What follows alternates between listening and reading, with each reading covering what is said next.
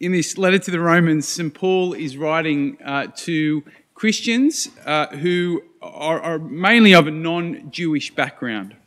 And it seems like some of them have become a little bit proud at the fact that many of the Jews, God's chosen people, they didn't realize who Jesus was. They didn't come to faith in him, but these Gentiles did. And it seems like they've become a bit proud about that. Chosen people didn't work it out, but we did. Paul responds to them by posing this question. Is it possible that God has rejected his people? Yes, they have failed to believe. They failed to recognize Jesus. They have not always remained faithful in their relationship with God. But does that mean that God has moved on? What do you think? Does that mean that God has forgotten them? Does that mean that God's promises no longer stand? I think it's fair to say that we all have some gremlins in our system, don't we?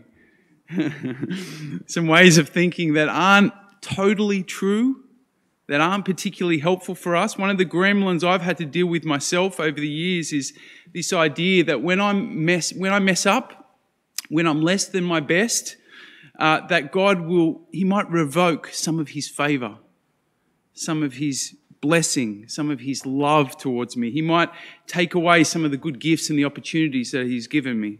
Can you resonate with that at all? I think that's a fairly common gremlin in the human system. But today Paul says, no, that's not how God works. God has made a promise.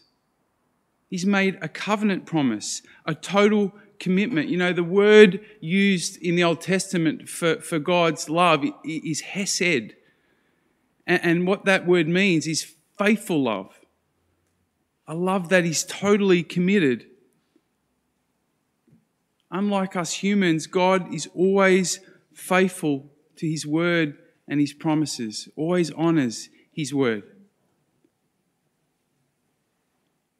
And here's the thing we need to know, that the promises that God made to the ancestors of the Jewish people were not just for them, but for all the generations to come, and ultimately through Jesus to the ends of the earth, which includes you and me here in Melbourne, Australia. God is faithful to his promises to you and me too, just as he was the ancestors of the Jewish people. You see, sometimes we move on from God, but Paul is making it very clear here that God does not move on from us. He's always faithful. He's always true. He's steadfast. Coming to spiritual maturity is about recognizing that this hesed love is our only real security.